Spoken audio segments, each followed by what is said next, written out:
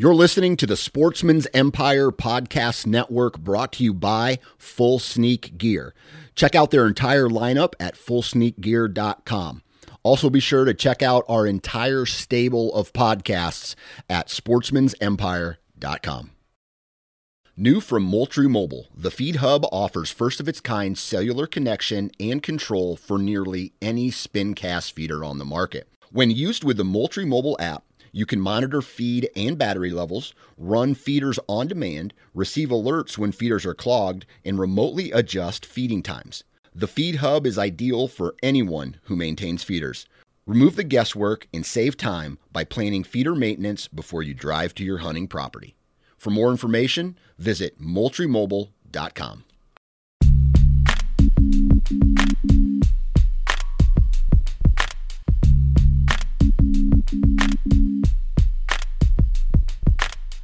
Welcome to the Nine Finger Chronicles podcast, brought to you by Exodus Trail Cameras, the #1 podcast for bow hunting product information and hunting stories from across the nation. And now, here's your nine-fingered host, Dan Johnson. Welcome back, everybody. Thank you very much for tuning into the podcast. Hopefully everybody's having a great month, week, year, whatever. Hopefully everybody has had the time to get outside when it's not so god-awful hot out and not sweating your balls off, and spend some time with your family. Last night, I got a little wet. I played in the sprinkler with my daughter and my son, and then we had some freeze pops.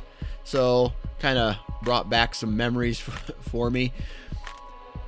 Hunting wise, dude, I'm telling you, the velvet picks are starting to roll into all the Facebook pages and the internet, and I love just flipping through my feed and looking at some of the big bucks that are making their rounds this year. That's pretty cool. By the way, if you guys have any velvet pictures that you want to send me, I'll post them on my Facebook or Instagram feed, whatever. So send them my way, and I'll say what state you're from. I promise I will not give away the location of those deer, but that's what's happening. It's summertime. The antlers are growing. The velvet rut is upon us, and I got some more Exodus cameras in. I need to go hang those up in the next couple weeks, and then, you know, August is a week, or is a month where I finish up, I tie up all loose ends, and then September is my layoff month, right? I do not enter the timber to do anything. It's a layoff month because I feel September, something happens in September.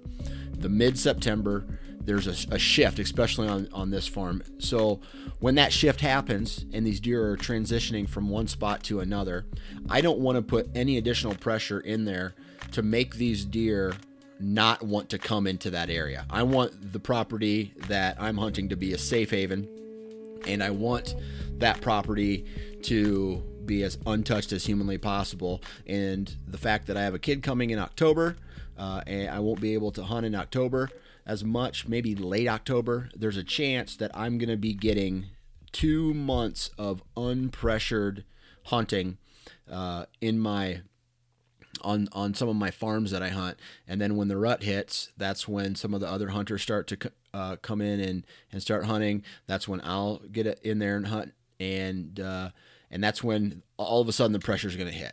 So hopefully by us laying off, or by me laying off in September and most of October, hopefully that gets the deer comfortable. It gets them in a pattern. It gets them, staying in a tighter core area.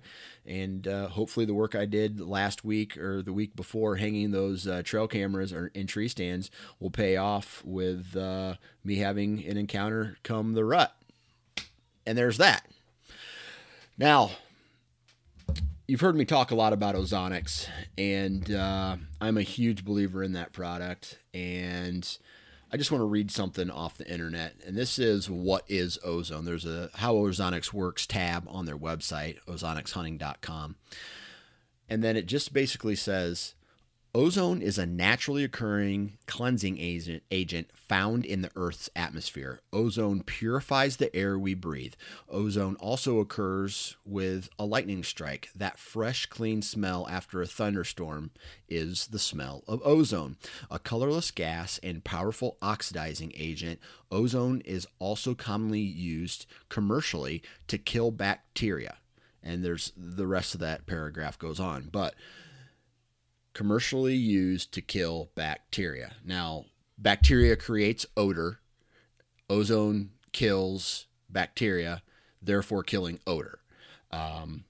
And by you putting that over top of you and using it like ozone, like Ozonics instructs you to use it, can drastically improve. It purifies the air going downwind of you. And I've seen it firsthand that it works. And it's one of those things where you need to go look at some of the videos online of some deer and how they react downwind. There's plenty of them out there. At the same time, it's one of those products where you got to have a leap of faith and take it from me. And Ozonics is definitely, in my opinion, worth it, especially when you get limited hunting opportunities and especially when every trip to the stand has to count. And it's definitely one of those products that will give you opportunities. And the more opportunities you can get in a season, the better. And that's kind of what hunting is all about, is opportunities. Now, we started off this year with Ozonics giving a $50 discount off of all purchases over $400. Now I kind of leaned on them a little bit, and Ozonics is now offering $75 off of all orders over $399, basically. And the discount code for that is 9fingers17. The number 9, the word fingers, the number 17, and no spaces, and that's how you get the discount code. So now $75 off in Ozonics is really, really good. Go ahead and take advantage of that. If you're looking for a discount, now you have it. You can save $75, and it's a great way to create more opportunities while on the stand. So Ozonics, if you have any questions or want to find out more information, just go to ozonicshunting.com. Go to their Facebook page. There's a lot of conversation on that. Just type in, does Ozonics work? And I'm sure there's tons of information out there about that. So there's that. Today's podcast, we're going to be talking with a hardcore public land hunter, and he's been doing hardcore hunting for over 30 years. His name's Mike Perry. He's from Pennsylvania. He's been a successful public land hunter in Pennsylvania. He's been a successful hunter in New York, and he's been a successful hunter in Ohio. And it's one of those podcasts that I could have literally talked for another hour and a half, 2 hours, just picking his brain and talking to him about his strategy. We talk about his growth as a bow hunter, how he's been successful, what he's learned from not only his mistakes in the field, but articles that he's read and information he's gotten from other hunters, and how he's tweaked that information to apply it to his hunting strategy and what works best for him. So that's what we talk about today. It's another kick-ass podcast, guys. I know you're going to love it. So enough of me talking. Let's get into today's hunter profile, public land hunter, BS session strategy podcast with Mike Perry from Pennsylvania. All right, on the phone with me now, all the way from Pennsylvania, is Mike Perry. How you doing today, Mike? Good, Dan. How about you? I can't complain. It's not scalding hot out today while we're recording this. the last couple weeks have been pretty humid and pretty hot, and I guess that's typical for Iowa summers, but I just like bitching anyway. Yeah, we finally just got rid of all the rain. It's been raining here pretty much all what's supposed to be our summer and the whole spring. So got a couple of days in a row of nice weather, so I'm on vacation taking advantage of it. Oh, awesome. Let's start this off with a little bit of background. Where do you actually live, or what part of the state do you live in Pennsylvania, and what do you do for a living? I live in northwestern Pennsylvania, and I am a supervisor for distribution and transportation of the newspaper in Erie, Pennsylvania. Okay. So you work what, third shift? I work third, yeah. Third. It's basically like it's half second, half third. I'm like from 8 at night till 4 in the morning, so it's kind of a weird shift. But you have to make sure that the newspaper gets out that following morning, right? Yeah. We haul it 100 miles. It's printed at a print site 100 miles away from Erie. And it's a lot of challenges in the winter because we get a lot of snow around here. So. Oh, absolutely. So then with that job being, you have to make sure that everything's printed and distributed by the time, by the morning, so everybody can have their morning newspaper. Exactly. Is this a job that you chose because you like to hunt so much and you felt that third shift would give you the best opportunity to spend the most time in the woods, or is this something that, hey, this is what I've been doing for several years? Well, I was in management for a while when I was younger and had my own business for a while. And once I got this job here about 13 years ago, I kind of kept it because of the reason that it does allow you to hunt a lot more than, especially when you own your own business, you can't do as much, So there was 5 years there where it was limited opportunities to hunt. But right. Yeah, it definitely helps working this shift for hunting. Okay. Family man? Yes. I have 2 boys, 7 and 9. All right. So they're they're in the new stages of probably wanting to come out with dad all the time. Oh yeah. Since they were 2, they've been shooting recurve bows. I've been taking them out, checking cameras and on scouting missions in places that aren't too hard to get to since they were little now, but we still check cameras, in the summertime together all the time, and just got them a crossbow actually a couple of weeks ago because the oldest, the 9-year-old, wants to hunt this year. So he wants to bow hunt. So I figured crossbow would have to be the way to go for now until he can pull back, enough weight. That's probably a pretty good entry point for a kid that age, huh?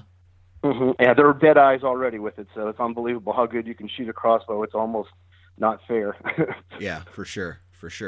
And there's a lot of guys who talk crap on crossbows that they shouldn't be able to be used for archery, or some states mm-hmm.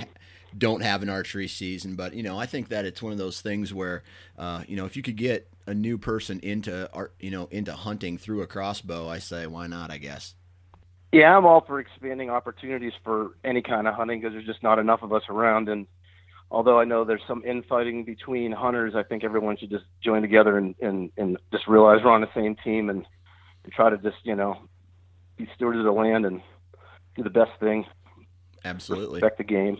Yeah. So we'll start off this way. How was your 2016 season? I was pretty good. I shot one of my best bucks ever with a bow in Ohio that I'd been after for 3 years. Pennsylvania, I passed up some 110-inch bucks, but I was holding out for a bigger buck that I've been after for a few years there too, but that just didn't happen in PA. Right. So you were successful then in Ohio. Yeah. I shot a pretty good buck. He had a drop tine. He's 150s, 160s, somewhere in that range. Okay. Now, you mentioned you had some history with this buck? Yeah. I'd been bow hunting him. I started trying to kill him when he was a 3.5-year-old. At the beginning of the season, I had a shot at him. It was kind of long range, 38 to 40 yards, and I've actually never even shot at a deer further than 28 yards with my bow, so I didn't feel comfortable taking that shot. That was the first day of the season, one of the few times I'll actually hunt on the edge of a field. But he was coming out into a field, and it just wasn't close enough. So I kind of forgot about him that year until the late season. I went after him because he was starting to come out into the fields again, in January. It was real cold. We had a bunch of snow here. So that's basically what happened with him that year when he was 3.5. Okay. And then when he was 4.5, same exact thing. Could have had a shot opportunity at him on the first day of archery again in the exact same spot. And I had an opportunity I knew where several of his beds were.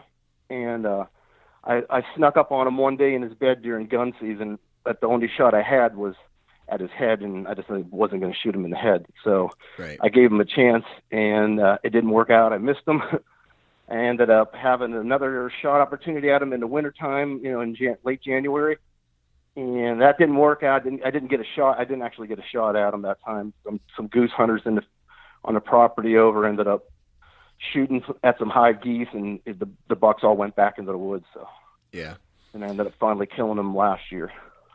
Nice. Was this all on public land then?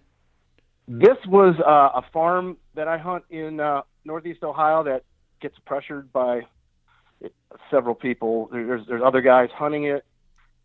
Last year I was lucky because there wasn't as many guys in there as usual. The one guy that's in there quite a bit I never saw him. Not saying he wasn't there. His stands were still there, but it's a small piece of woods. It's a lot of field, and all the surrounding land gets pressured pretty good. Right. So it's public, but pressured deer. Or it's private, but there's pressure on it. Yeah. Okay. Yeah. I don't have anywhere where there's no pressure. It'd be nice, but it doesn't happen. Right. So that was your 2016 buck in Ohio. Sounds like PA didn't work out for you. So your buddy Ryan reached out to me and said, this was a while ago. I put out a little post on Facebook that said, hey, I want to have some of the most hardcore bow hunters that out there who are getting it done, maybe on some public ground with lots of pressure. And he brought your name up, so I reached out to you. And, let's just ask this first question. It sounds like you hunt a little bit of private ground in Ohio, but in Pennsylvania, are you hunting a majority public ground? Yeah, Pennsylvania, I hunt pretty much all public. I have permission for a lot of private land around here because I'm a goose hunter, and then nuisance goose season, you ask farmers for permission, and they're going to let you hunt. Same with another tip for guys: ask permission to hunt woodchucks or coyotes, because farmers don't care for coyotes, woodchucks, or geese on their property. And once you get to know them, there's a good chance you can get in there to hunt, with a bow or a gun. Yeah, that's I do have a lot of private land around here I can hunt. It's just I'd rather go to the public because the private land around here is just as pressured as the public, but the public's more vast. So I have thousands of acres that I can do what I want, and the deer that I'm hunting, I can go after them, 100%. Opposed to the private around here, the buck might not be bedding on the land that I have permission or whatever. I just found it easier over the years to concentrate on the public. So almost like 10 guys on 100 acres is just as bad as 20 guys on 500 acres, or or worse. Because I key in on areas that are hard to get to for the average guy. So on public, I just have more to play with. I have more chances to get away from the crowds. And on private, it's mostly farmland, and it isn't the situation that I want. So yeah, well, I'll tell you what. More. Let's start at the very beginning, and then we'll get into how you taught yourself how to be or how you learned to be a better bow hunter. But how old were you when you started hunting? I started hunting when I was 12 in 1977. My grandparents bought like 40-something acres. That's where I live now. I built a house out here in the 90s. But they bought 40 acres in 1969 when I was a little kid. We started coming out. They didn't live on it. It was supposed to be to retire on. And we started coming out, on the weekends to cut the grass here and shoot. My dad's a big shooter. He's not a hunter, but he loves to shoot. And my grandfather was a hunter, and my uncles hunted a little bit. and I just, loved shooting. I started shooting at an early age, and I loved coming out here. And my grandpa started taking me out small game, and he would bow hunt, and I'd sneak around the woods squirrel hunting, and I'd learned how to, stalk game, at a young age. So it really did help out for the future. So you feel that maybe for a listener out there who really wants to be a better hunter, do you honestly think that maybe taking a rifle or a shotgun or some kind of, like a 22, or even your bow and arrow, and just walking through the woods and trying to shoot squirrels and rabbits and maybe other small game actually helps people become better hunters? Oh yeah, definitely help you become, learn patience, learn, how to get through the woods slow and quiet, how to, read the signs of animals that are, you're alerting, blue jays, stuff like that. And then when you're in your bow hunting, you can use all that to your advantage, what's going on. But yeah, definitely. I think any way you can learn woodsmanship and learn area hunting is definitely going to help you. Your small game would definitely help out, I think. So that was a start for you. Yeah, that's what I did. Okay. I mean, my grandpa gave me a recurve bow when I was about 14 or 15, and I called myself a bow hunter, and I walked around with it in my hand a little bit, but I didn't have any clue what was going on. I never shot at a deer with it or anything, and I kind of put away bow hunting until I got, a little bit older. So in 1977, you were 12. What, were you hunting with your father or your grandfather at that point? Were they taking you out? My grandfather and my uncle. Okay. And they would take you out with them, and then they'd kind of show you the ropes. That was with a rifle, I take it? Well, that was all shotgun, hunting for, like I said, small game. They wouldn't have let me hunt deer until I was 16, because Pennsylvania, it's like I think it's the largest armed militia in the United States, basically, when gun season starts. Yeah. Literally, I mean, it's not as bad now as it used to be, but it was pretty crazy. So yeah, they wouldn't let me hunt until I was 16 years old for deer with a gun. Like I said, I carried a bow around with me, but I wasn't really hunting. I didn't know what I was doing then. So, I gotcha. In archery. So then, when did you, in early 1980s, 81, you were 16, and then you started hunting with them. What kind of education did you get from your uncle and your grandpa when you started actually deer hunting? Well, basically the way they hunted was they just set up on deer trails, and when it's gun season around here, you're just praying somebody kicks one to you. Very few bucks got shot around here because it just, I don't know, it just so many. There used to be so many deer back then. It seemed like you'd never get a chance to kill a buck. I think my grandfather had killed one and my uncle two. I shot one when I was 17. That was my first buck, and from then on in, I was just ready. But yeah, that's basically what they did. Was you just sat on travel corridors and on deer trails and hope for the best. Right. That's a pretty simplistic way of describing it. So, what was hunting like, if you can remember back, in Pennsylvania in the early and mid 80s when you were pretty young? What was hunting like back then? It was a lot about tradition, and it just, everybody was after a buck. They didn't care what size the buck was. If you shot a buck, you were like king of the hill or something. It's just everybody was shooting all the 1.5 year olds, and there really wasn't any mature bucks around back then. You'd be lucky to see. Well, you're allowed to spotlight at night, shine for deer, and up till a certain hour, and you could spot all October, November, and maybe see one buck that was a 2.5 year old. Right. And so it was mostly just geared towards killing any kind of buck you could see, and not many guys shot does back then. Right. So why was that? Why weren't does a big thing? I mean, back then, was it at all about venison? Did anybody want to fill the freezer with some deer meat like they do today, or is it more of a like you said, tradition where all you care about is shooting bucks.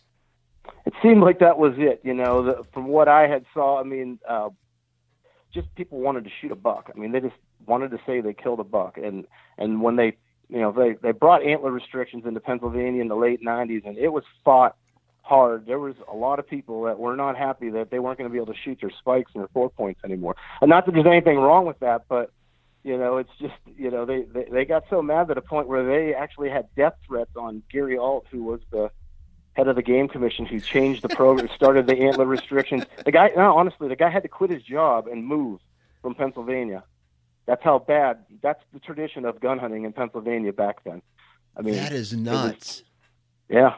Just because somebody couldn't shoot a spike or forkhorn buck. Yeah, they brought antler restrictions to this area. It was 4 points on one side that had to be. And it really, and in other areas of PA, it was 3 points on one side. But regardless, people were not happy about it. They could not shoot. They couldn't just go to their normal spot and sit down and shoot a deer within the first 2 hours and parade it over to camp and hang it on the pole and, tell everybody they got one. So, then they had to start actually hunting for the deer harder. And it wasn't accepted by everybody. Right. So can you remember back then, once the antler restrictions were implemented, did that result in less hunters because they're just like, screw it, I'm never going to shoot that, so I'm done hunting? Yeah, exactly. Over the years, it's gone down. I couldn't give you the exact numbers. There used to be over 1 million deer hunters is what they used to say back when I was a kid, and now it's down to like maybe 700,000, 800,000, something like that. So quite a few people. I mean, all you heard was how it was going to shut down all these little towns because in the 2 weeks during gun season, they make all their money for the whole year at some restaurant because the hunters are in town or, whatever. It's just a bunch of BS. But yeah, that's none of that ever happened. I don't know of any little towns that actually shut down and are a ghost town now because we have antler restrictions in PA. So. Right. So on the flip side of that, did more people start to shoot does at that point just because they want to, if you want to kill something and then it's like, hey man, I want to kill a buck, but I can't because there's no 8 pointers on my property. I'm going to shoot some does instead. Seems like it. Yeah. They gave out a lot more doe tags. They called it herd reduction. And they started giving out a lot of more doe tags, and it seemed like the guys were filling them. And then you'd have the guys complaining, oh, we shot 17 doe last year, but for some reason there's no deer around this year. It's just like, well, maybe it's because you shot 17 doe last. I mean, not one guy, but, out of a certain farm or something like that. But, yeah, I mean, all this was happening because Pennsylvania, there's a lot of forest. I mean, the area I live in is farmland, but down most of Pennsylvania is forested, mountainous, and they weren't getting a regrowth on the trees and stuff. I mean, they had to do something because the deer were just overpopulating. You'd see herds of, I've seen back in years ago, you'd see 100 deer in a field sometimes spotting. That's not good for anybody. No, absolutely not. I can remember when I started, I was hunting back in the late 90s. I remember seeing 25 deer a night, and I thought that was awesome. And then the more you learn, maybe that's not the best thing. In the late 90s, and this is becoming kind of a herd type conversation for the state of Pennsylvania. But once they implemented those antler restrictions and started giving out more doe tags, what did that do to and you feel free to speak on your area, but what did that do to the herd in Pennsylvania at the time?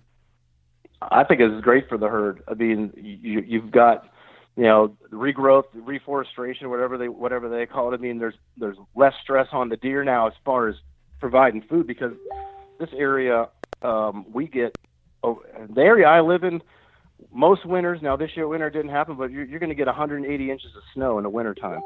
Yeah. So that isn't good for deer when they don't. So right now there's less stress on. There's less deer, but it's just better for the overall health of the herd. We actually have a balanced buck to doe ratio now, way more than it used to be. I mean, I couldn't tell you what it was in the 80s, but, I would guess 10 does for each buck. And now, it seems to be really close. I mean, some of the spots that I hunt some private farms just to shoot does, I don't buck hunt them. And because I save my doe spots on the public for the rut and that. But yeah, you'll get pictures of several bucks compared to each doe. So it's definitely has helped out quite a bit. So that ratio has improved. Yeah, it has improved, and the rack size has improved, the body size has improved.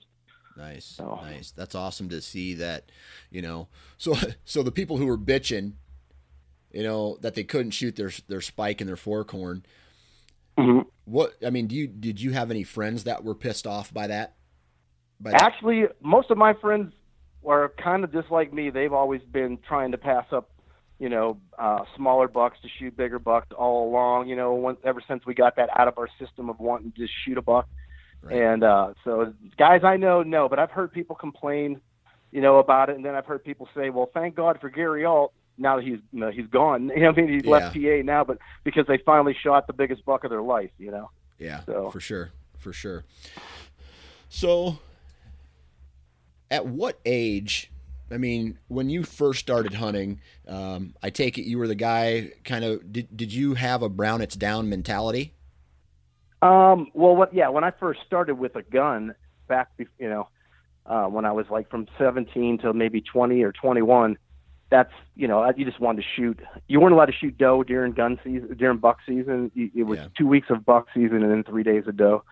But, I just wanted to shoot a deer. And then as I started getting into bow hunting and reading about deer and trying to learn how to study deer and realizing what you had to do to kill a bigger buck, and then I got interested, and I just totally threw in, all in on scouting hard and trying to figure deer out, hunting, a couple different states within 50, 60 miles of my house, and right, try to get a bigger buck. So when did you pick up the bow?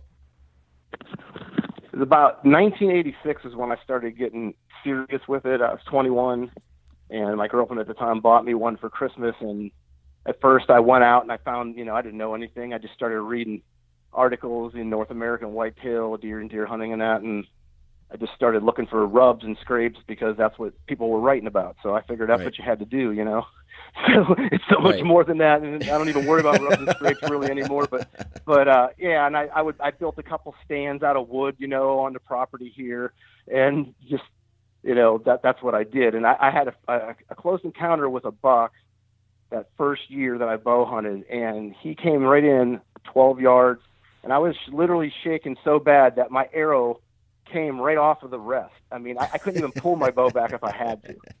So, I knew right then and there that I loved bow hunting, and that's when the next year after that is when I got into hunting Ohio, and the year after that I started hunting Ohio, New York, and PA.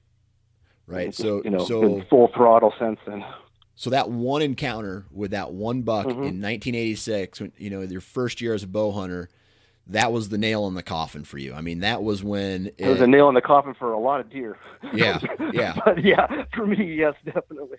Yeah. As far as you becoming obsessed with bow hunting and traveling and all that stuff. Yes. So then as, back in the early days, you said you started reading a lot, and that helped you, hunting scrapes and hunting rubs and all that kind of strategy. But then maybe reading it and implementing it and actually being in the timber is two different things. Early on, what were some things that you maybe read and were like, hey, this works, or maybe you read and you were like, hey, this doesn't work for me, I'm going to try something different based off that idea? Yeah, exactly. There was a lot of information out there, and some of it was good, and a lot of it was just BS to sell articles. And I had to kind of like read the tea leaves to figure out what it was. It was trial and error and a lot of walking around. But one of the things that I figured out, as far as scouting, some of the things that helped me the most were an article I read back in the late 80s about measuring the size of buck beds and measuring deer tracks to figure out, the size of the animal, whether you're after a mature deer or an immature deer or a doe or a buck, whatever. That definitely helped me out. I must have spent 3 years walking around measuring every bed and every track I found in the woods, Yeah. I also at that time was reading articles about scouting in the off season. So started right off the bat when there wasn't a whole lot of people doing this in 1987 or 88. I was going out as soon as the season ended, and I was walking every square inch of everywhere I hunted, which now I don't have to waste my time doing that because I know how to hone it down to where you need to walk. But, back then it was good because I learned the terrain. I found the bedding, I found the sign, and I started learning how to set up on deer and be successful. Right. So your first couple years when you were 21, 22, 23 as a bow hunter, did you instantly start hunting mature bucks, or was it, I want to kill some bucks right away, or did you put restrictions on yourself right away? Well, my plan back then was Pennsylvania. There really wasn't any mature bucks to hunt, so I was shooting the first buck I saw that was decent. So say it was a small 8-point or whatever, even though it goes against everything I do now. But back then, the chances of me killing a mature buck, I could have sat there all day long, every day, all season long, and never seen one for several years. So I used Pennsylvania as a way to hone my shooting skills. When a buck come in, I would shoot does with my, if I had doe tags, I'd shoot doe. I'd shoot a small buck in PA. I started hunting New York, and I did the same thing over there. There wasn't a whole lot of mature bucks over there. Their state was just like Pennsylvania, except they had a longer gun season, and you could shoot buck or doe. So in New York, I'd also do the same thing. I'd shoot the first buck that I saw, and I'd shoot does, and I just learned how to kill deer, But in Ohio, I just never shot small bucks. I would always hold out for a big buck, and the first day in stand in Ohio, I almost killed a 130-inch buck. Okay. And hunting that buck for 2 years just taught me a lot about how smart deer were. That deer, I ended up killing him the next year, and he taught me, that you can't just walk in the woods and set up on a scrape or a rub and kill a deer. Because it ain't gonna, most of the time, it's not that simple. So. Right. But in the beginning, you were passing some deer, right? You were passing, yeah. What were you passing? In Ohio, I was passing anything that wasn't a big buck, a mature buck for the area I was hunting, which I would say is a 3-year-old. Okay. Now in Pennsylvania, I would pass up, spikes and scrubby racks and try and shoot the nicest buck I could kill in Pennsylvania, Okay.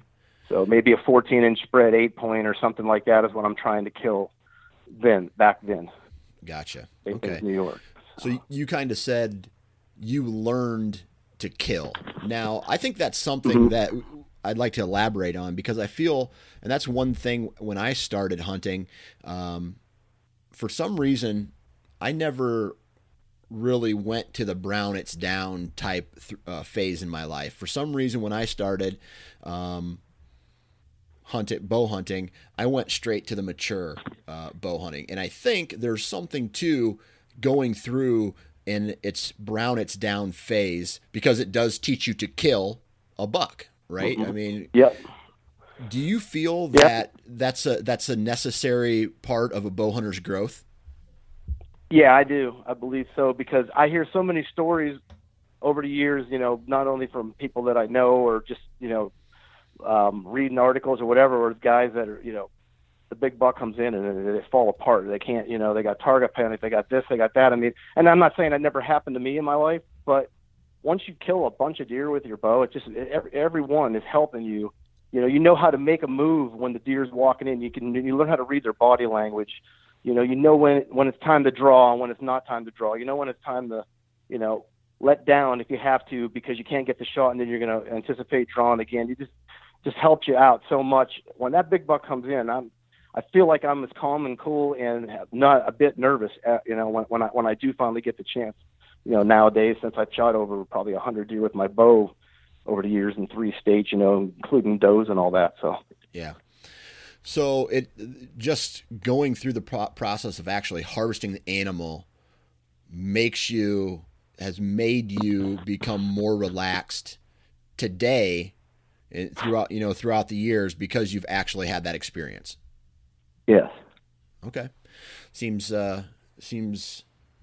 like the right thing, So then in those early years, let's say before you were 30 years old and you really started to it sounds to me like you were really observing the terrain, observing your surroundings, observing deer movement and behavior. What are some of the things that you learned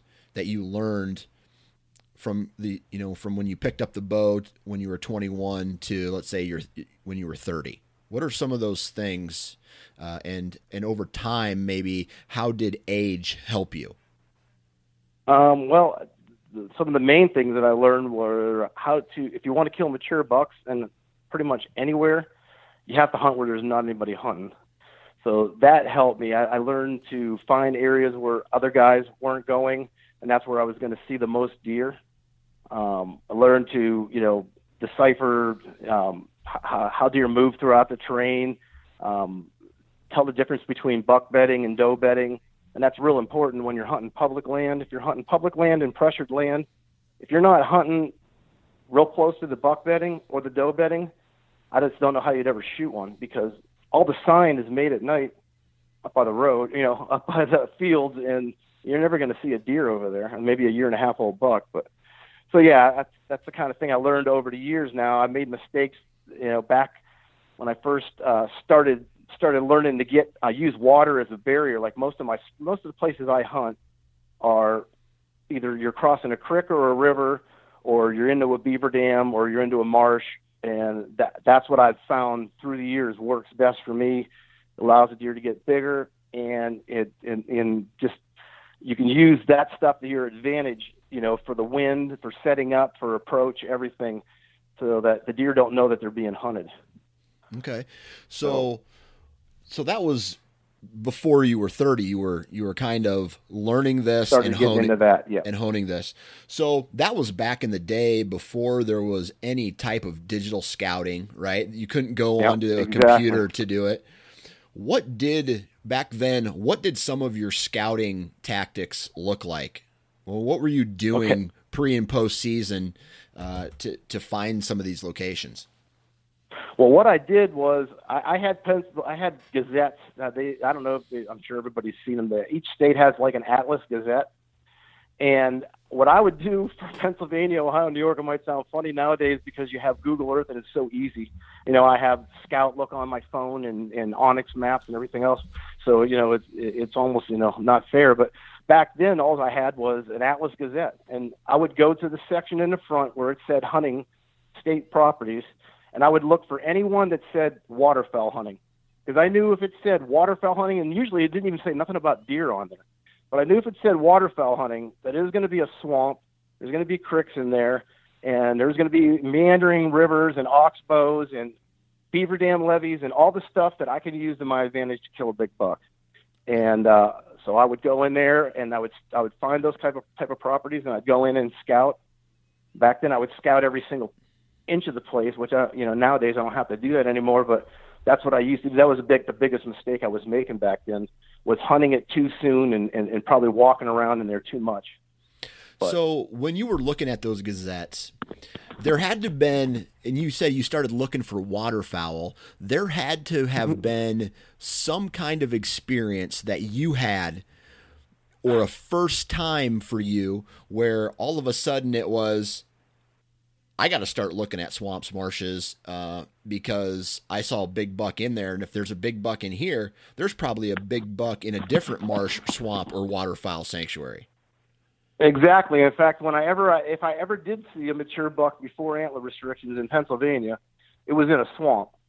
So I knew that was the best chance, because they're thick, they're nasty, they're hard to get to, and the best thing is guys don't want to cross water. Guys don't like. I don't know why. I'm just glad they don't.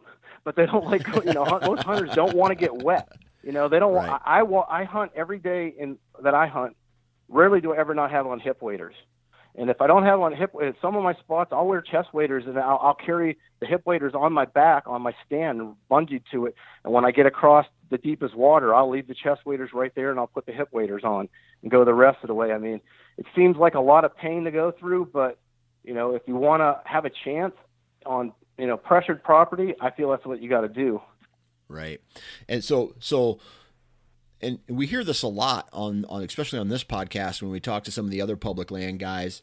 You got to be willing to think outside the box and go places and do things. Example, crossing creeks, using water to access stand locations. Is going to put you into an advantage from the other hunters. Yeah, and another thing that worked for me, which I probably shouldn't even say, but you know, a lot of these big properties, you know, these big public properties that I hunt, these vast marshes and swamps and stuff like that, you know, there's landowners all up and down the roads, you know, that have tiny little parcels. Some of them might have 40 acres, some of them might have 1 acre. You know, it seems like the guys that hunt the public, they go right to the parking lot and they park there and then they hunt from there. And meanwhile, this whole square has public hunting all through it. So I go and I actually just ask people, do you mind if I park on your land? Or if it's public along the road, and I'll just park right there and walk in by somebody's house, because if I ride by their house and there's not targets and, you know, Mackenzies sitting in their yard and stuff like that, I'm assuming they don't hunt. Yeah. So some of my spots, I really don't have to kill myself to get to them. Those are the ones I usually will take my kids in and kind of teach them, you know, on the closer stuff to get to. And in a situation like that where it's swampy, you might not have to go all the way in backward. Some of my spots are 1.8 mile walk, and some of them are, you know, quarter of a mile, you know. Right. So just look for places like that where you don't have to go as far, because people just don't like asking people for, I mean, I've noticed hunters don't like asking people for permission to park on their land, you know, people that hunt public, I'm saying. So. Right. For sure. So then from an access point, you know, you were asking people not to hunt their property, but just to walk through it so you could get to the back side of these properties. Mm-hmm. Did you notice that you're set up in, let's say, a morning hunt or even an evening hunt? You get in there, mm-hmm. and the other hunters start going into the parking lots, and they go, you know, or park on the road. Did you witness them bumping deer towards you, or witness the other hunters making, you know, just walking in the normal trails that everybody walks in? Did you see a reaction from the deer herd because of that? Well, mostly during gun season. If I'm hunting deer and gun, I notice that quite a bit. But deer and bow, I don't hunt the early season with the bow, because there's the only way that I know you can do that is the way like the guys on the Hunting Beast do it. And, you know, that's no joke. I mean, you don't just start doing that and think you're going to be able to get that close to a buck bed and shoot one. So I don't have it honed down yet. I don't really do that. So I don't hunt that much in the early season, you know, for bucks. So I don't really see that. But I notice that on my pictures, on my cameras, you get more pictures as the archery season goes along. So I'm assuming that all through the beginning of November, all the traffic from the hunters that are close to the parking lots and that's pushing the deer further and further back. That's why I stay out of there until it's about the 26th of October, and that's usually when I'll move in. And, you know, now these deer haven't been bothered by anybody if I've done my homework right, you know. Right. I've got spots that no one's going to, and I got deer that are unpressured, and they're the last thing on their mind is going anywhere near the road. Right. So I'm going to key in on the food sources closest to the bedding, you know, like apples or choke cherries or acorns or just browse, you know, multiflora rose, anything that deer like to eat when they get up and stretch their legs. Right. So how old were you when you, because I mean, it wasn't until just recently, early 30s for me, that I realized I can't hunt every day. And if I'm going to be after mature bucks, I can't hunt every day of the season, especially early mm-hmm. season. How old were you when you kind of realized that, you know, going in as much as possible is not a good thing? Yeah, that was probably 20, you know, like I said, early 30s. I mean, probably at least 20 years ago. Yeah. I was in my early 30s. I realized that. I started realizing that I was seeing less and less deer every time I went in there in the early season. Because I used to be all gung-ho, oh my God, it's the first day of archery. I got to run out there and, you know, I'm going to kill a big buck. You know, there's big rubs in there, there's tracks. So I'm going to get one. Well, I realized that the big bucks on public or pressured, either way, pressured or just public land, they just don't move around a lot during daylight. I mean, not saying they don't, but they don't move far, you know. So right. Every time I was going in there, I was leaving scent. I'm making noise. I'm walking in the morning or walking out in the evening, making noise, leaving ground scent. Is just, the deer were catching on. So even though I had a good spot, I was ruining it by going there early. So Right. I started figuring that out and started waiting until it was later in the season and going in, and then I started having more success that way. So for me, I would go, here's an example of me trying to hunt too early. I was getting trail camera pictures of a mature buck, but on a trail camera, but it was like 1 or 2 in the morning, right? So I thought, hey, I'm going to go hunt this stand on a cold front in the first or second week of October, and I'm going to hope that cold front pushes him out. Well, yes, cold fronts are great to hunt, but it's not going to get a buck up on his feet 5 hours earlier to come to that location than normal. So I hunted that stand location 1 or 2, 3 times, and then I never got trail camera pictures of that buck again the rest of the season. And I have a feeling it's because I bumped him. Did you witness that type? I mean, did you have experiences that made you hold out? Yeah, I mean, just what I would say is just in lack of seeing more deer. That's why I started, waiting until I would go in later in the year, because you'd go in and you'd start seeing, say, a bunch of little does, or maybe one decent buck you couldn't get a shot at. You'd see some small bucks, and then the next time you go, you see like 3 deer, and then the next time you go, you don't see nothing, and then you're just like, what's going on here? Well, they didn't have trail cameras back then, 20 years ago, right. Or if they did have them, I sure couldn't afford one back then. And the early ones were pretty expensive, so I started using the cameras to my advantage in like 2004, I think it was, and right. Once you got those, I mean, God, it makes it so much easier than the way you used to have to do it with just all watching tracks and stuff like that. So right. So you started not hunting until late October, right? You said the 26th. So that was in your early 30s. You started doing that, holding out. Yeah. What I started doing was I still hunted, because I like to eat deer meat. So I would hunt does. I would find some properties where there was a lot of deer at, and it would be, a slam dunk to shoot a doe. And I would go and hunt those spots, not kill myself. I'd spend the first couple weeks of October hunting does. So I'd shoot 2 or 3 does with my bow between PA or Ohio or New York or whatever. And that's the way I'm out there. I'm getting it out of my system. I'm hunting, but I'm not messing up my spots I'm planning on killing a buck at. So, right. I'm a firm believer in having as many properties to hunt as possible. Right. Absolutely.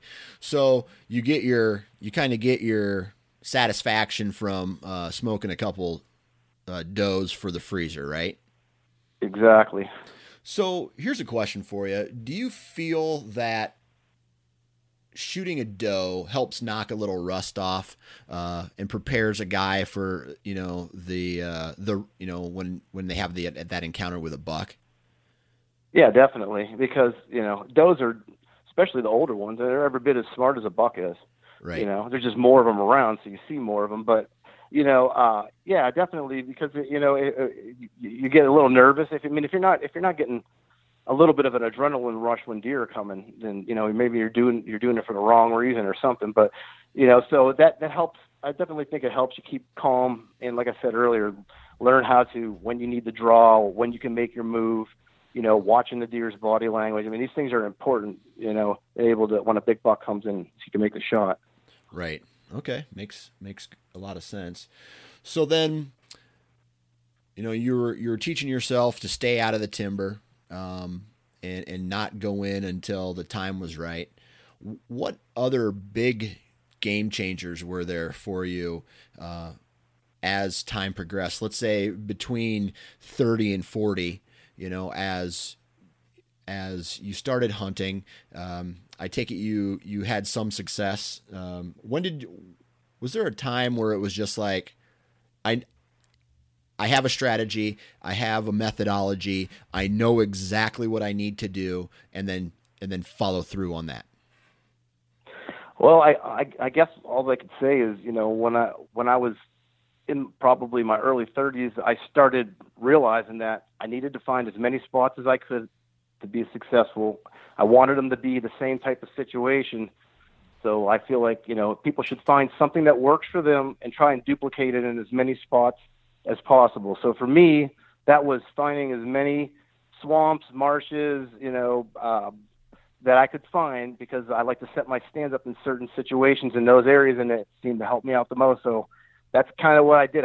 I was building my spots up in 3 states at the time, which took a lot of time up. I was scouting all year long, it was a 24/7, 365 deal with hunting for me for a long time now. So. Right. So you were in it. Like, your main goal in life was to kill bucks or to kill deer. Just to be hunting for deer. Yeah, exactly. Yeah. Okay. Now, elaborate a little bit more on this, because you talked about this before we actually started recording it, and that was killing and hunting does. Mm-hmm. Talk to us about that. Okay. Well, yeah. Well, I basically just love to eat deer meat, and nowadays, I don't. I don't want to shoot a buck unless it's a buck I want, a mature buck for the area that I hunt in. And so if I want to have deer meat, I've got to shoot does. And, that's one of the reasons why I do it. During gun season and during archery season, I do a lot of doe hunting, in the early season. Now I'm scouting for does for my, bow hunting mature bucks. I do that's one of the main concerns I have, is where the doe groups are. I feel like these does come into heat around the same time every year, within a couple of days.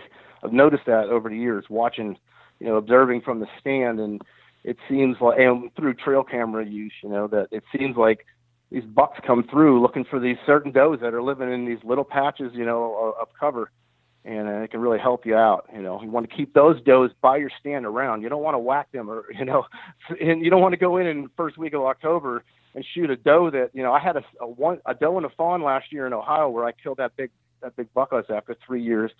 I hunted that stand or that area a few times, and every time I hunted it, she brought a buck following.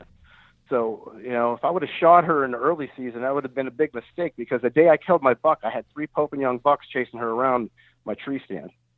Right. So she was a mature doe. Mm-hmm. Yeah. So basically educating yourself on, when these doe groups start coming into heat, that kind of played a role in, like, you being successful hunting bucks.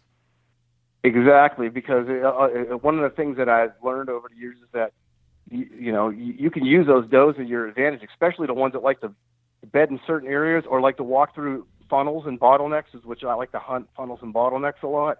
I know, everybody says big bucks won't come through those. Well, maybe the bucks, I don't know. I got a whole house full of bucks that'll tell you different, and zillions of pictures that, that's what I usually hunt, is some sort of, pinch point or something in the middle of a big woods, or in a swamp or whatever. But that's not what I'm seeing. I'm seeing mature bucks walking through those types of areas, as long as they're undisturbed, and as long as there's does moving through there, they're going to come around looking for them. Right, for sure. Now, are you a fan of hunting all day? Yeah, I sit sun up to sundown. That's another thing that I guess earlier I could have talked about a little bit when you asked progression. That would have been. It used to be when I first started hunting Ohio in the late '80s or early '90s. I'd hunt in the morning, and then I'd go back and I'd hunt in the evening during November. And back then I didn't have trail cameras, so I didn't know what I was missing. And then over the years, I started, I'll stay till 11 today. Now I'll stay till noon, And then I started realizing, I'm seeing all these big bucks between 10 o'clock and 2 o'clock. And, why is that? And the only thing I could come up with is that's when the does are bedded. So it's probably the easiest way to find one is if they know where their bedding areas are, and they can go looking for them, that in the midday. And I'll tell you, I've shot quite a bit of my mature bucks I shot with a bow have been between like 9 in the morning and 2 o'clock in the afternoon. Really? You said, so a majority of years now. So you sit in a travel corridor or pinch point, and you sit all day, and the bucks, the bigger bucks, are from 9 to 2. You've killed your biggest bucks from 9 to 2. Yep. Absolutely. There's a little part of me that really hates you because that's okay. because I bet you I can count on my 9 fingers, less than 9 times that I've sat all day long. And I don't want to do that. But the more I talk to guys like you, the more I look at my trail camera data off Deer Lab, it's one of those things where it's a no-brainer now. I have to do it. I have to sit there all day long and just gut it out, because that's when the mature bucks are moving. How old were you when you started seeing that? And was it one of those things, did it take you a while to get into sun up, sundown hunting? It took a few years, but honestly, it was in about the mid-'90s when I started noticing that I needed to be sitting all day long. Right. So I had been into it for 8 or 10 years of I'm sitting there thinking, oh my God, I'm sitting on this kind of sign. Why aren't they coming around? Well, and then I'd leave the stand at 9 o'clock in the morning and walk out of there. Just totally educate the deer as what I'm doing. And I started doing it, and it actually happened to me by accident a few times too, where I'd shoot a nice buck in Ohio, and then that day bring it home. Friends would come by, we'd celebrate, have a couple, probably too many beers or whatever, and end up waking up in the morning a little bit after it got light out and be like, oh man, it's still getting this. This place is good to hunt. They got the right wind there. I haven't been in there yet. I'll go in there now. Go in there at 9 o'clock, 8 o'clock, whatever in the morning. Climb up in my tree, and as soon as I was up there, there's this bucks chasing does running rampant all through, and I end up shooting one of my nicest bucks in PA at 10 minutes after 12. It was a 6 buck I saw from 9 in the morning till then. Right. Okay. So, it just, proves to me that you don't have to always be there right at dawn to kill a deer, at least that time of the year. Right. For sure. So then you minimized your intrusion into the timber. And when you did go, you were sitting from morning till night. What would happen if the wind shifted in the morning or the wind shifted in the evening? Was that get out of there and go back to the truck and find a new place to hunt, or did you stay? Well, back in the early days, I would just sit there because I didn't know any better. But I started hunting with a lone wolf climber, a long time. I can't tell you what year it was, but it was a long time ago when they first started being available. On public land, you're just better off being mobile. Back then I started doing it just out of pure, people were taking my stuff, and right. So, you can only stand that so long. I still use a lot of permanent stands with sticks that I put up on, like in Ohio on the private properties that I hunt. There's even though they're being pressured by the Amish and other guys that are there, it's people that I met before. I trust them. They don't take my stuff. So, everything that comes up missing is usually on public. Yeah. So I'm using a lone wolf. I got sticks in the lone wolf and stand, and I also have a lone wolf climber that I mostly hunt out of the climber. Okay. So I'll move around to answer your question. Yeah. If the wind wasn't right, I'd move around. But you can set up in certain situations to not even have to worry about that. If you're hunting the right kind of spots, you can, a lot of times those wind shifts are what people are considering wind shifts, is when the wind dies down in the evening. If you're set up in the right spot near some water, that thermal heat off of that water is going to pull your scent back behind you. So you want to set up on the edge of that, and that way you don't have to really worry about that in the evening. That's what I find most of the time with the wind switching would be in the evening, when the wind dies down, it seems like it goes certain, different directions. But if you're set up the right way, you don't even have that happen to you. Right. Okay. So then as you get older now, we're talking, how old are you right now? 51. Okay, 51. So you started hunting less. But when you do hunt, you're hunting morning to night. You're now mobile. Once you were mobile and not hunting on some of these, let me stop there. Let me go back to before, let's say you had a lone wolf and you were mobile. What kind of tree stands were you using? Like your lock-on type stands, anything, basically buying the cheaper stands because, there's a chance that they're going to get ripped off if you're leaving them on public property. So, you know, I was buying those type of stands and using climbing sticks. And, you know, back then I would set up several stands for different wind directions in an area, you know. So, yeah, I guess to answer your question about that, I'd have to get down out of one stand and into another one before I knew how to set up properly with the wind and thermals and all that, once I learned that as the years went on. But now that I have that knowledge and I have a climber, or I'm using sticks and a portable, I can basically I don't have to ever leave the woods. I have to move a little bit. I'll just move a little bit. I mean, a lot of times you don't even have to go that far. You just go a few trees over or whatever. And as long as you know, I'm always dropping that milkweed. I learned that from a guy that I knew that hunted traditional years ago. Probably one of the best things. Now everybody's talking about it because Dan Infall talks about it and all that. But yeah, there's no better tool to know which way the wind's blowing. And, you know, I've been doing that for years. It will really tell you how the currents move. On certain days, you know, your wind current never even goes towards the ground. It goes up and it just keeps rising. And with a bottle of puff dust or whatever, you're never going to know that.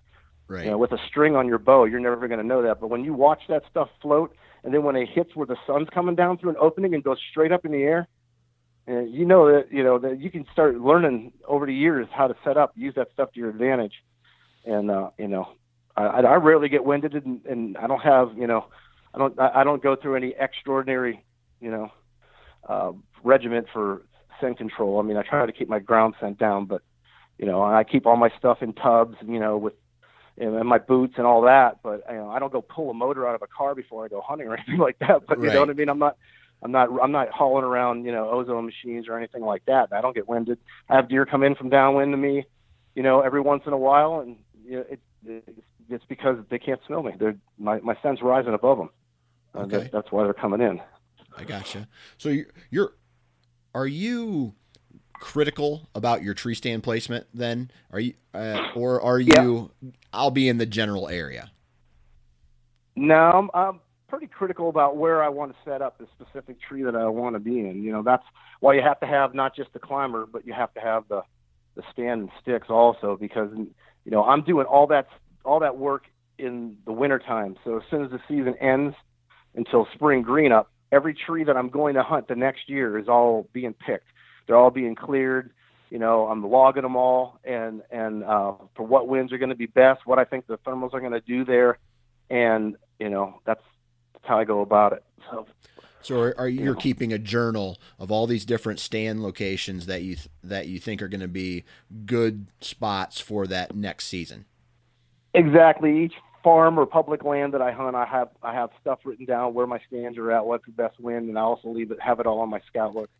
You know, so yeah, that's what I do, and keep track. That way, I know what's good for which wind directions. Or, you know, some of my stands, I hunt them when the wind's blowing the opposite direction, right across the trail. Because if I'm hunting them on a high pressure, when the sun's shining on a cold morning, you know, my scent's going right over the trail anyway. It doesn't matter. The deer think that they have the advantage, but, you know, they really don't. So they're coming in with a crosswind, and my scent's floating right over top of them if there's a steady wind.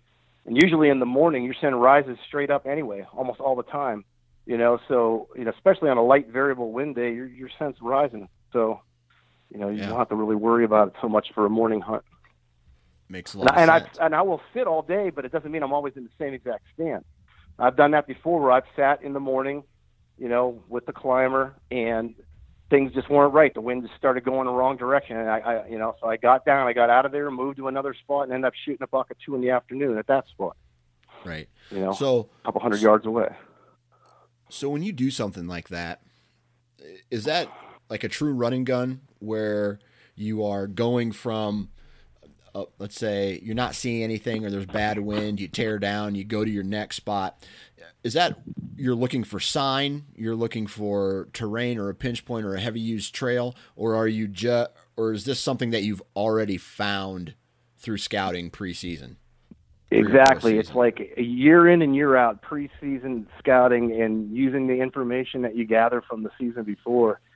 So, you know, I don't just walk around and put up a stand over sign. I honestly, if I showed people where a lot of my stands are that I killed deer, they'd just be like, well, there ain't no rubs here. There's no scrapes here. What's going on? What are you doing?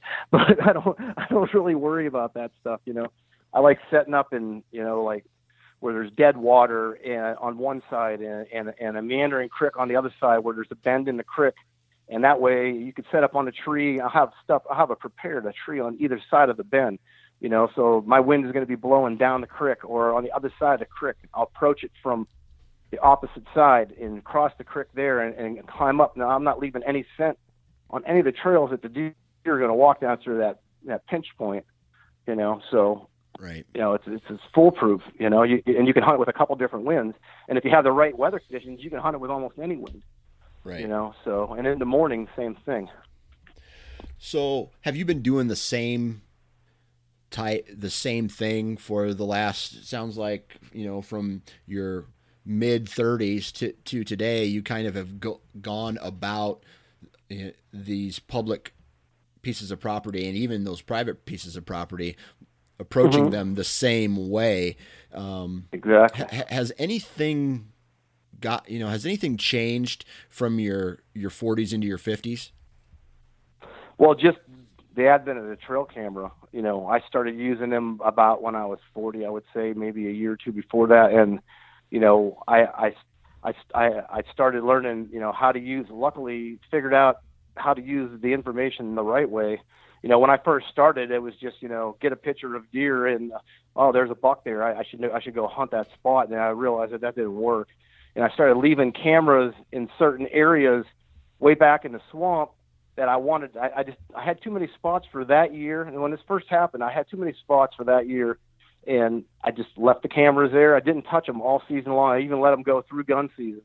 And I went back when I checked the camera and I seen, you know, there's big buck moving through here. There's does moving through here in the mornings and in the evenings. There's mature bucks moving through here during daylight. The cameras aren't missing.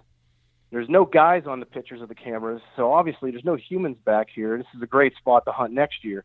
And I started trying to add one of those every year, at least one every year, one or two areas I'll leave cameras just sit the whole season, you know, and not even go in there and touch them. And then I use all that for next year. Okay. So. And what did that do? I mean, did that result in success for you or just knowledge? Yeah, exactly. Yeah, both. I mean, knowledge and success, and it made me realize that if you're fiddling around touching your cameras too much, or you know, because a lot of guys they want to check them all the time, and it's just, you know, the more you go by them, the worse it is. You know, the deer are going to catch on to you, especially if you're trying to hunt a specific buck on public land that they're sketched out enough as it is. If I was going to go in there and hunt 3 or 4 times in November and walk across trails to check a camera or something, I'm just gonna lessen my chances of shooting that buck. Now I might kill another buck that's walking around cruising that came from 2 miles away, you know. But yeah, it breaks down your chances of shooting a particular deer. That's for sure. Okay. So over the years, you've gained all this knowledge. You've taught yourself. You've learned not only from your experiences, but from others, and implemented that knowledge on, you know, using those principles to help you on the pieces of property that you hunt.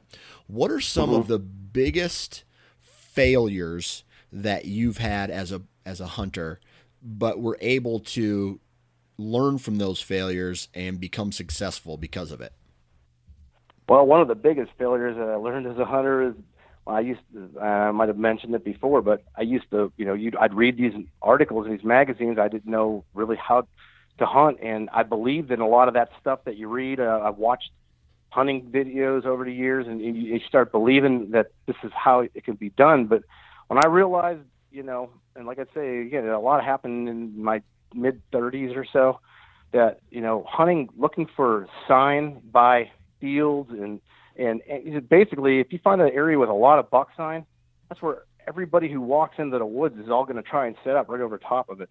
And when I realized that, you know, to stay away from that type of situation and more use terrain and water to my advantage and stay out of my areas, that is, you know, right, you know, helped me out quite a bit. So I'd say my biggest mistakes were hunting in the mornings, or, you know, early in the season, hunting my places that I planned on killing a buck at early in the season, and trying to hunt buck sign all the time, just rubs and scrapes, instead of, getting closer to the beds like I should have been, and hunting, and staying out of my areas until it was when the deer were going to be moving, late October, early November. Okay.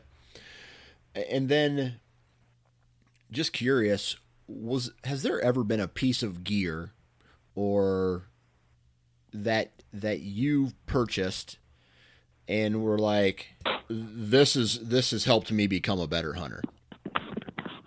Honestly, my Lone Wolf Climber. Yeah. Either that or trail cameras. I mean, trail cameras just in the last 10 years, but yeah, the Climber has just helped me out so much because it's just, you can't put 30 tree stands in a 5,000 acre swamp. It's just, it would take you forever. You know what I mean? So for to sure. be able to go in and out, with that on your back, and, it's not that heavy. You bring all your gear, staying, and the other thing I would say would be staying, but also helps you sit there all day long, so Yeah. if you're comfortable, you can stay there. So yeah, my tree stand, I would say, would be the most important thing other than my bow. Right. Now,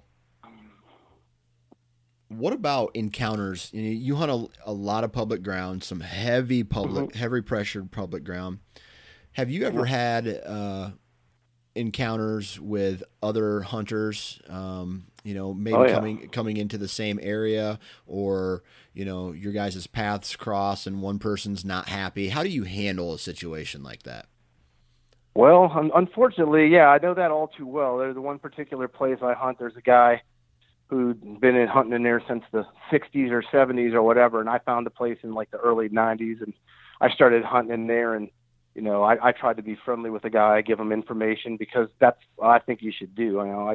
For years I was a representative for the United Bowhunters of Pennsylvania, county rep, and I would be against everything that I would stood for to not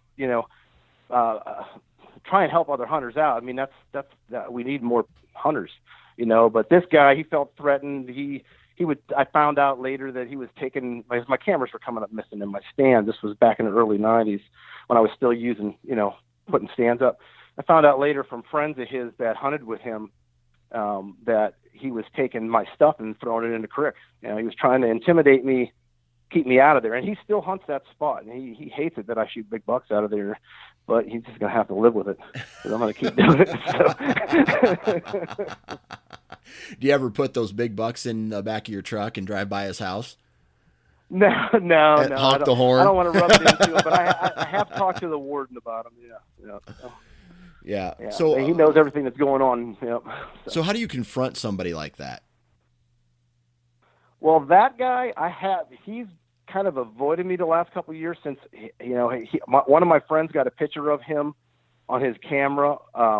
He took the guy's stand, and my buddy got a picture on his camera, and he didn't press charges as he should have. But so that guy's kind of avoided me the last 2 seasons, so I haven't really had to talk to him. But before that, I knew he didn't like me. I knew he didn't you could just tell by the way he talks.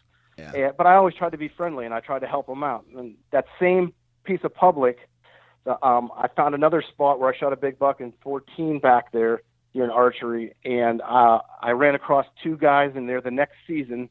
The one guy's from Texas. He comes up from Texas to hunt there in the rut, and he grew up around here. And then the other guy lives in town, and we talk to each other. We text each other. I let them know when I'm going to hunt. When the guy comes from Texas, I give up that spot, and I'm telling you, this is a dynamite spot. I could probably kill a big buck out of there every year if there was no one in there. But he comes up from Texas, and I don't go there the whole week. I let him have it. I can hunt anywhere else around here. There's plenty of public land around here. So I'm trying to be totally unconfrontational with people on public land, because they got as much right to hunt it as I do. So. Right. Well, we're over an hour here, and I could probably sit and talk to you for. No, that's fine. It's not your fault, because I love.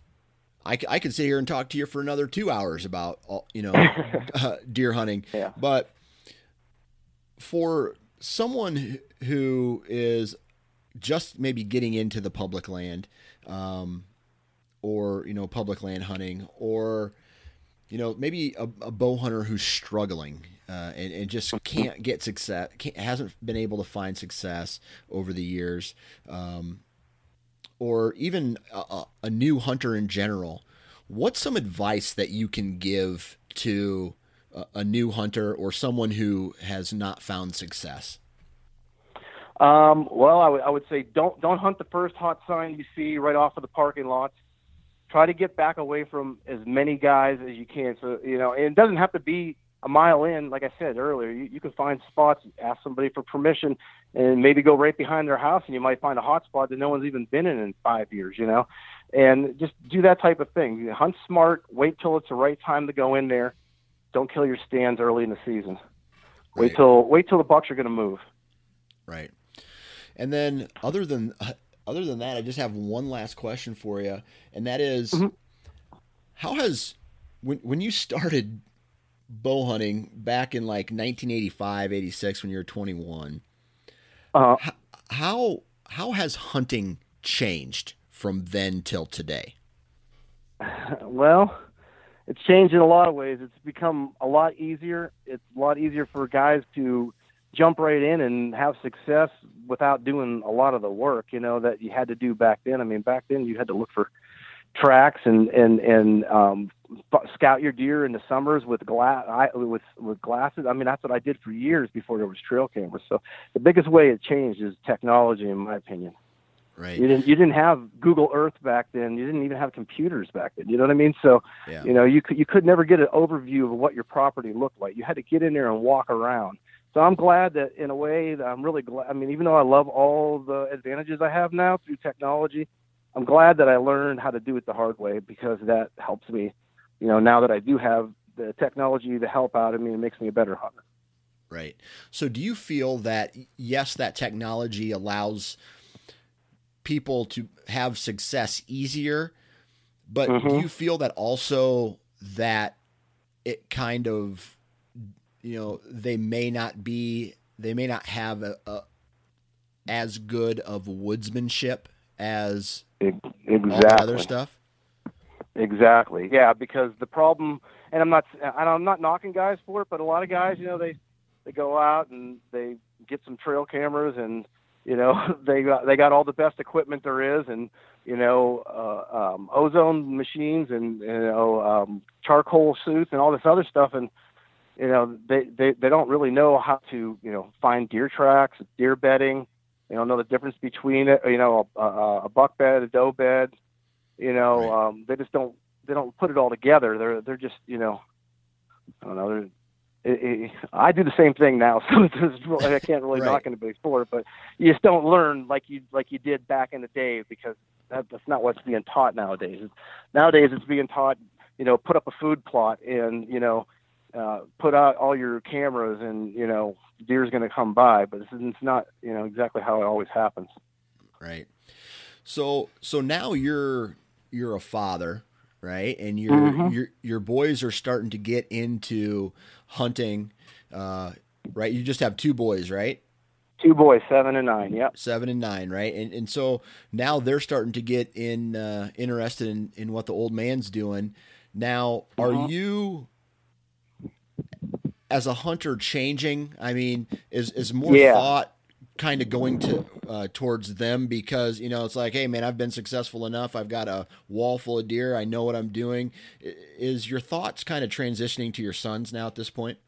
Exactly. Yeah. In fact, this year, normally I'd take all my vacation during a rut, which I did still take vacation during a rut, but I took off every Saturday this archery season so I can take my oldest out bow hunting in the evenings. I won't hunt in the mornings, but we'll go out and hit the apple orchards and stuff like that. And I plan on taking him during the rut on his days off of school. And I'm looking for more spots right now that have more deer in them, just deer in general. I'm not worried about, I don't want to teach him, big bucks. I tried to keep that out of his head to worry about that. I got those guys concentrating on shooting deer. And that's what we're going to do. I'm not going to sit around and have my kids hold out for a big buck. I want them to get success, learn how to kill deer and scout and read sign, and then they can make the decision to hold out for big bucks when they get older. Nice. Makes a lot of sense. Well, I tell you what, Mr. Perry, I appreciate you taking time out of your day to come on the podcast and talk with us and share your experiences, man. No problem. Well, anytime. Good luck this upcoming season. You too. And there you have it, another podcast in the books. Huge shout out to Mr. Mike Perry for coming on the podcast and chatting with us today, sharing some strategies, sharing some stories. Huge shout out to all of you for downloading the podcast as usual. I am your biggest fan. Thank you very much. Huge shout out to all the partners of this podcast: Ozonics, Gearhead, Wasp, Exodus, Ripcord, Deer Lab, Bighorn Outfitters, and Lone Wolf Tree Stands.